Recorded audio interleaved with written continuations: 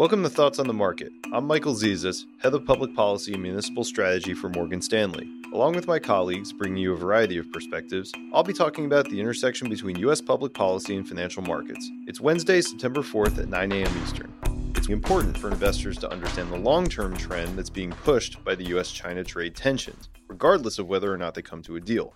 You might remember us talking about slowbalization, the idea that globalization is starting to slow for a variety of technological and economic reasons, which both enable and are compounded by geopolitical concerns. And what's happening between the US and China is a great example of slowbalization. Slowly but surely, each country is taking steps to disentangle themselves from the other. China, for example, has allowed its currency to depreciate in recent months. In the U.S., new laws restricting foreign investment have started to blend economic and national security issues, suggesting the U.S. is also preparing for a world of extended tensions. Most recently, for example, the Wall Street Journal reported that the U.S. is considering blocking an undersea cable that was a joint venture between U.S. and Chinese companies. So what's the takeaway for investors? Start thinking about a world where both the U.S. and China's multinational companies may have to curb their global ambitions, but to the benefit of smaller local rivals. That means the telecom, auto, and Asia tech sectors may face some headwinds, but there may be new growth opportunities for payments companies, as well as China Internet and small and mid-cap U.S. Internet companies.